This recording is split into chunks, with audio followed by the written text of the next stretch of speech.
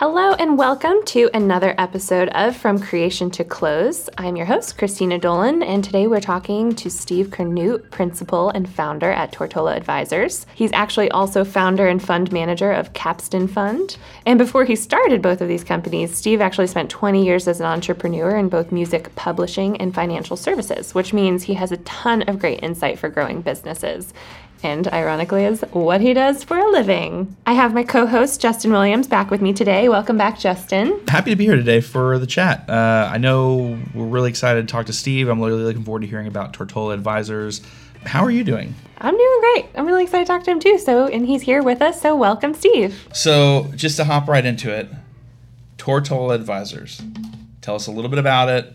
Tell us what you guys are doing. Obviously, restructuring is like a key focus that I found just in like the 5-second view. But like for our listeners who aren't familiar with you, I'd love to know more about that. Sure. Crisis management, turnaround, restructuring, special situations. So companies that are in distress, or investors who put money into a company that's in distress, or a company that wants to buy somebody else who's in distress. All those situations require sort of a specialized skill set. And it's kind of the name changes over the years. It was called turnaround for a long time. It probably still is. It's called special situations more now. It's like a sanitized version, I think. But just like distressed investing used to be called, distressed investing, and now it's called deep value just investing. Okay. Oh boy. Yeah. Okay. So but that's what we do. We advise stakeholders in a distressed situation on how to come up with the solutions to solve their own problems and to extricate themselves. And sometimes that means helping them thoughtfully wind down and have a soft landing for the people involved. And sometimes it means economic renaissance, restructuring, cleaning, putting them back on track. So like rebranding too sometimes? Sometimes there's rebranding with all of it. I mean, it sometimes no and sometimes yes, because companies will come through a bruising period and they need to go back and find their way again, Yeah. I come from startup world before this, and a few of those. Yeah. There's There's the word. Crashed and burned. Yeah, we call that deep value. Yeah. Yeah, a few of those didn't work out. But here I am, so exciting. But that's so great. So how did you get into this line of work? Like how did this happen? I love small business. It's sort of, I'm sort of evangelical about small business. It's what I love. It's what I care about. It's what, drives me. I mean, it's the only thing I've ever done in my life. And whether it was early in my world where I had a music publishing company and a small record label, later I had a mortgage company and a financial planning company. And over the years, I've always just been a small business owner. And I still have different businesses that I own and operate, but Tortola sort of is where my heart is, because I love seeing people who've had the courage to start something, have help. So that started Tortola about 8 or 9 years ago, maybe. I'm imagining this like as though it's like bar rescue, like you come in and like right. see what you can do. Yeah. Or what was the other one with Gordon? Or what's that guy's name? Gordon Ramsay, the like restaurant guy. Hell's Kitchen or something. Yeah. The guy who comes in and is like, this place is a mess. This is how we're gonna clean it up. Yeah. Restaurant Nightmare. So is it like that? And is it like, are people at the companies, if you're doing like a turnaround, like a rebrand, if it's not the soft landing, if it's the we can make this work, are they happy about it? The employees at the company, or are they kind of hesitant? You sort of get all across the spectrum. By the way, I don't really do a lot of shouting or yelling like the TV show. Maybe a missed opportunity. I don't know. Yeah, I don't know. Maybe I get a little heated sometimes talking with creditors. I suppose I do. I have done that, but. Maybe you get a TV show if it's yelling. Maybe if I behaved badly and yelled, perhaps I would. Yeah, it's usually hard to get board of directors and with larger companies and all those various parties. Sometimes those people can be very difficult to get on board with the plan, because all of them, they've got really, big egos would be one way to say it, but not all of them, for different reasons. Some of them because of ego, and some of them because of. You mean they don't want to embrace that they're on a sinking ship? They don't want to embrace that perhaps they're the reason the ship is sinking. I mean, the one thing about working with companies in distress is they have to sort of reach a point of capitulation, a point at which they have the understanding, either individually or collectively, that they can't fix it on their own, because everybody is always the smartest guy in the room up until they're not. And so they try to fix it and try to fix it and try to fix it, and it reaches a point where there usually is somebody inside the organization or an advisor like a lawyer or CPA raises their hand and says, you guys really need a specialist, you need some help. And so those first few weeks are usually a little dicey, getting people to buy into what you need to do, because it gets worse before it gets better. It's like a Band-Aid coming off. Yeah. But they almost always, it comes around to people believe in the process and they work, and so there's not a whole lot of pushback from the employees. Most of the time they're so happy that somebody's there. They're like, finally. Most of the time they probably see it all coming anyways. They're probably employees that frankly are the first ones usually to know that there's a problem in the business. Mm-hmm. They see it coming, and then all of a sudden they see the guys in suits walk in. They're like, oh, God. Yeah. I knew it. Yeah. I knew this was going to happen. The Bobs are here. Yeah, the Bobs, yes. Which is why, by the way, I usually don't wear a suit. I can just sneak in through the back door. Yeah. Smart. That's good. Smart move. So this podcast is From Creation to Close, and oftentimes we're looking at organizations where companies are creating collateral. They're creating assets, right, from either designers, writers, videographers, things that are going to help advance, move the brand forward, or define the brand. And understanding kind of your organization, I would assume, based on my understanding, it's like you guys come in, and I would say oftentimes it sounds like you're digging through financials in terms of having to restructure sort of maybe poor decision making or a bad climate or something, helping them through a time. Yeah. When it does bleed over into sort of more of a rebrand, is there a time where you all are impacting company process, or do you feel like, is there a point where you sort of hand back the reins, or are you actually driving the ship on, like, we've got you to this point, okay, now there's like this collateral, there's all these initiatives you guys need to consider taking on, or running with. Is that something you all do, or is that a handoff point? What does that look like? So there are like 3 questions in there. Yeah. Sorry. One of them would be, you call videos and URLs and brands and those things assets. In the restructuring world, assets are like things you can sell, for value somewhere. So it's kind of fun. It's a funny distinction. It's a different way of looking at it. Yeah.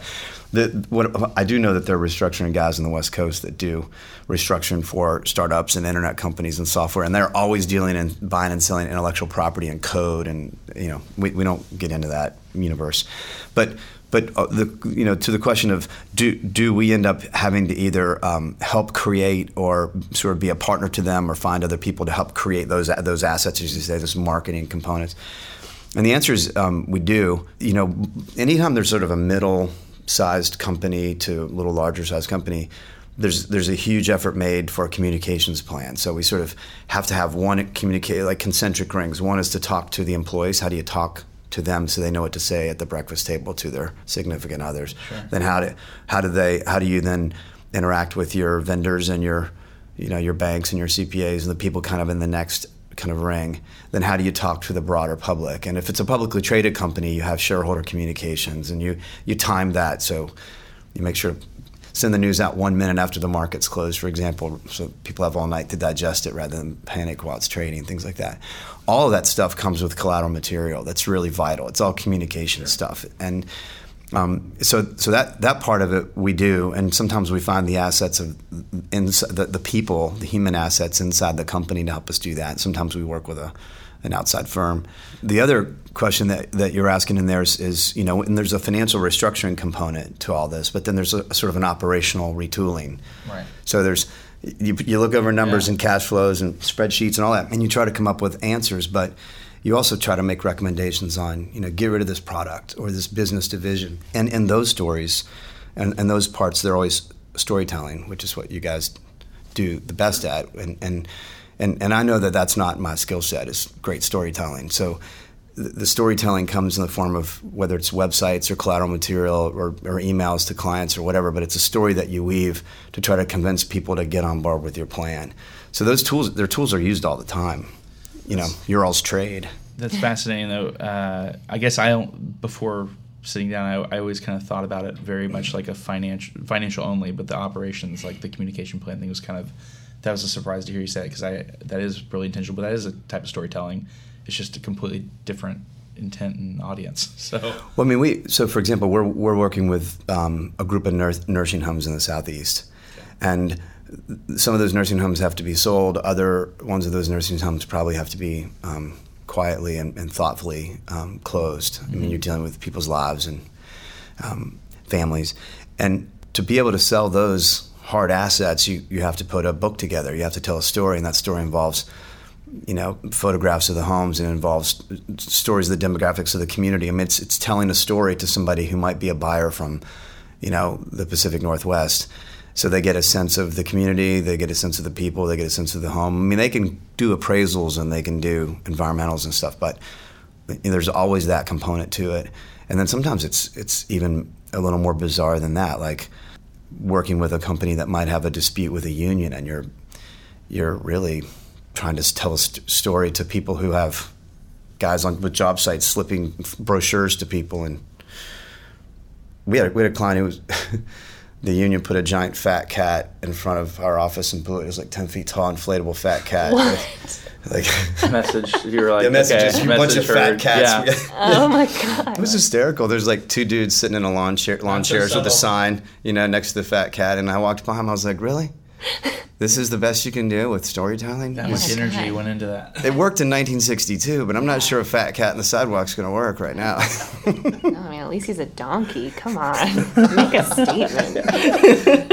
Wasn't even a good-looking fat cat. Was it like a Garfield-looking thing? No, like a cute little cat. No. That's amazing. Well, so in the same vein, how does your company, go about doing marketing? Do you guys run campaigns? Like, how do you get the Tortola name out there? We put a giant fat cat. Oh, perfect. It says Tortola. You got a lot of social leverage out of that. Like, everybody loves it. Inspiration from everywhere. Yeah. You're the fat cat guys. Yeah. We're really small. There are just a few partners and a few analysts, and we will partner with operators and we'll grow that way. But we don't ourselves do much marketing beyond what you probably already saw on the website. When you clicked around the website, and we don't market to the 1 million people in the metro area or the 50,000 businesses or whatever. It's down to just a few banks and a few law firms and a few CPAs and a few wealth managers, and our entire universe of how our world exists is within that handful of people that are in cities east of Mississippi. So mostly word of mouth. Yeah, and sounds like also just referral. Yeah, just professional services people usually are the ones. You get a call from a banker that says, "Look, I've been watching this company melt for 2 years now. They really need some help. Can you please talk to them?" Wow. And that guy has to have faith that you're going to get in there and really help that business do well, and at the same time save their $8 million loan or whatever it is. You mentioned earlier how passionate you are about small business, and so like in your personal life, I would imagine you talk shop a lot. And then you've got all this, like, you've also had this professional network, and you just described sort of this organic conversation. We're like, man, this company's imploding. I've been watching them implode for like 6 months. Yeah. And can you maybe step in? I mean, are people just constantly bombarding you with requests for, like, can you help my business? What should I do about this? What should I do about this? I see you I see like the visual of like you at the library and you pull the book and it's like somebody on the other side of the aisle like okay, our balance sheet's telling me this. Like, what do you think? Well, it's like, probably with your high school class reunion, they're like, maybe you guys could do a podcast for us, or like, or whatever it is. Yeah, oh, you do that? You're a chef? Do you want to come cook for me? Yeah, exactly. Yeah. So there's totally. There's some of that. I don't mind it because I just I call it this shall be. Somebody who, and I heard that phrase a long time ago from a friend, but it's somebody who plants their flag and just says, this shall be. I'm going to build a business here. I'm going to create something from nothing. That value creation to me is really sacred. I just love it. And if somebody, a friend of mine's starting a business and they have troubles or they have a question or whatever, I think it's totally cool to talk about it. I don't mind. And people do definitely ask me a lot. But the one thing I usually try to somehow get in there when I'm talking is sort of like, I do think about what I do as a sort of specialty. There are not many people in the Southeast that do it. And I think about what you guys do also as a specialty. How much each of us knows about our individual worlds is pretty significant. And so it's sort of like heart surgery. You wouldn't go to somebody and say, hey, look, my heart's been bugging me, and I'm thinking about doing heart surgery on myself. Or my friend's heart's been bugging her, and I was thinking of doing heart surgery. Would you tell me a little bit about that? And you kind of start the story, and you tell them, well, you go to the bank and tell them you're not paying them. You stop paying your vendors, you do this, you do that. And then, you get a call a week later and they're like, okay, so I opened up my friend's chest.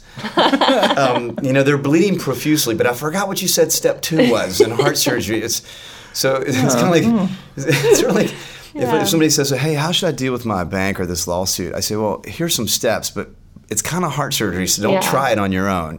I usually try to somehow. That's good. Yeah. So it's not just this like constant flow. Like you have a pretty good way to deflect by saying like, there's a reason you would engage someone professionally or engage me. That's right. Like, don't try this at home is basically the shorthand version of that. Comparing something to heart surgery, I would be like, we'll never attempting that on my own. Yeah. All good. I would totally not do that.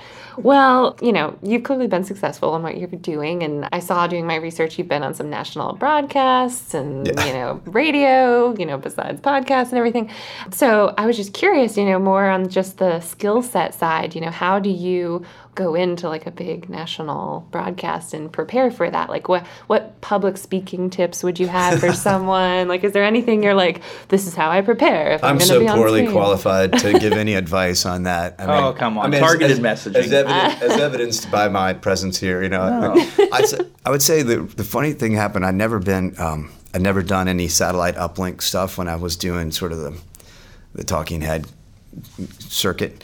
And the first day, it was like I went to this place in North Nashville that had a satellite uplink office, and they had it was a black room with a little riser and a camera a few feet away. Yeah. And they're like, "You're here for makeup?" And I was thinking, I've never had makeup in my life. Like, it's like, what are you saying? It sounds a little sexy. And I was like, I really was kind of along for the ride. I didn't know what I needed to do. So they've stuck this tissue paper down around my shirt, around my neck, and then as she's talking to me, kind of putting makeup all over, and I'm feeling completely awkward about the entire situation. I'm looking at my clock, and I know that it's live, and I know it's supposed to be it's like 6 minutes. Yeah. You know what I mean? And I'm thinking, can we kind of finish this process so I could take a deep breath, and what I mean? And, otherwise, it's like tissue out and. That's right. And I was going like this, and finally she goes, just a second. She goes, you kind of talk with your hands a lot, and I was like, yeah, I do. She's like, hang on a second. And so she puts makeup all on my hands. Oh my God. So I get in there, and it's like, they're like putting an earpiece in, and you can hear them going, okay, this is, blah, blah, blah. We're going to go to Nashville next, coming up after a commercial break. And we're going to talk about, whatever. And I'm thinking, what am I? And it's still, the tissue's like, I'm sitting there like a complete dummy. And at one point I was like, could somebody get this, like that? And then the guy that was rocking the camera goes, oh no, was that a hot mic? Did you hear that, New York? Did you hear? Oh no. Was the mic on? Okay, thank God. Okay. Thankfully. And he's looked at me like, shh, like, don't talk anymore, man. There's a mic on you. You're like, but. Yeah, I'm like, but dude, I got like toilet paper hanging out of my collar, So anyway, the answer is I actually like, I like public speaking. I like getting out and doing that. And sometimes we have to get employees of companies together and talk to them as a group. We had a company with like 500 employees. We had to call them all into a church across the street to talk to them and things like that. I don't mind doing that, but I'd be like woefully unprepared to tell anybody else how to do it. Oh my gosh, that's so funny. I don't know. Oh, hold Just up. Watch your tissue paper and your collar. Watch the tissue. So any actionable tips at all? I mean, like don't let them put makeup on you. I would say that. Yeah. The next few times I did it, I went in. I was like, look, there's not much you can do to make me any less ugly. So just don't worry about it. I'm like. But this is a good place for me to shout out our sponsor, Ecos. So it's Snapshot's sister company. Ecos is a presentation management tool. So with what you're doing, it's not public speaking in a presentation sense, but for anyone out there looking to improve how you distribute decks and collateral to your teams to use in their presentations or, sales process, check out Ecos. It's ecosprez.com, ECOSPREZ.com. You won't be disappointed. How do you think she did? You know what I thought? In the world delivering a commercial, how did that feel? I felt like there was sort of a levity in your voice with the upward inflection at the end of certain words. I felt like you seemed happy. You delivered the message clearly. You articulated. Your plosives weren't too big. Your fricatives were pronounced. So I'd say, all in all, that was a really grand sponsorship plug right there. 9 out of 10? Oh, that's a 9.8, I'd say. I'll take it. Yeah. I was a B student. By the way, I made everything up. That is, it sounded like it was kind of something you might say, right? You're going to have to go into presentation coaching now, so you're welcome. I like the confidence, though, in that response. Like, if that was completely made up, what he just said. It was made up. No. Totally. That's something really great to take away from that. Just Smoke like and bring mirrors. the confidence, smoke and mirrors. No one will Well, you call question. it, that's fake it till you make it. Yeah. Yeah. Just, Not that fake it till you make it should be like the transition here, but I like you mentioned earlier, you have a weird background. Yeah. It's fantastic. Like you're in a band, you're in music publishing, mortgages, and then here you are. You mentioned early on, very much in the same vein with what's the guy in Taken? What is that? Liam Neeson. Yeah. You sounded like Liam Neeson for a brief moment when you were like, I have a certain set of skills. And I will find you. Yeah. And I will fix your So company. how starting on that path, how did you get here? Like what was the music publishing thing about? I heard you mention our label. I apologize, I did not know about the label piece. How did you get that skill set to be doing what you're doing right now? so the mortgage company process was like working for close to, I don't know, 8 or 9 years, maybe longer, doing mortgages and working on sometimes SBA loans, mainly residential mortgages. So you learn a lot about debt structures doing that. I also owned a title company, and we would close loans. So, legal documents, debt structures, how a lender might be able to exercise rights to collateral, just some of the lingo that's around that, industry, and some of how to, and there, just like every industry, it's got a lot of lingo that people would use. Usually people use lingo when they're trying to hide. They don't know what they're talking about. But the industry has a lot of that. And so how does a lender, perfect their security interest? Phrases like that you hear anywhere else in the world. And so learning about that part of it sort of is a huge part of restructuring. It's more complicated in restructuring because there are sort of senior lenders and junior lenders, and then there's finance companies, and there are leasing companies, and all of those have different rights, and understanding how they all interact is really important. But knowing about debt was helpful for Tortola. There's also just being an entrepreneur who in the past has had to sort of put payroll on a credit card, kind of metaphorically, like how do you dig in your own pocket to help something grow? And that gives me some, I think, empathy beyond a normal person's view of it. I feel like I think about their struggle a lot personally, care about what happens to them.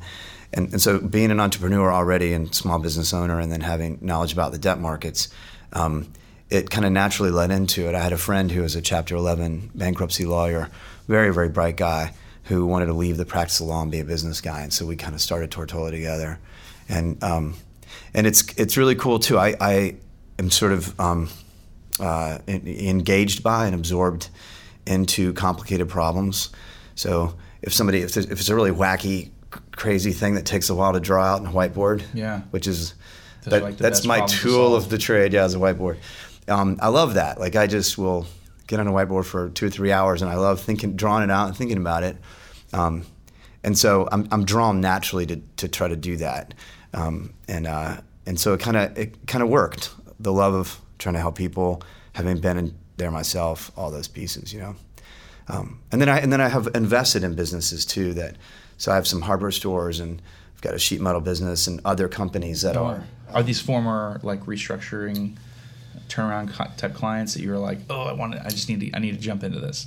No, I do have like some small ownership and still continue to work with some companies that have been restructured and doing really, really well now. And so I have a sort of ongoing relationship. But no, these businesses are ones that they were in some kind of form of distress, and I wasn't hired by them to fix them or help them or anything. I was just introduced to, hey, do you want to buy this asset? Got it. Yeah. It's called Deep Value. Remember that? Yeah. And so we've got some hardware stores in Georgia and some in South Carolina, and then a sheet metal business here in Nashville. So. Wow.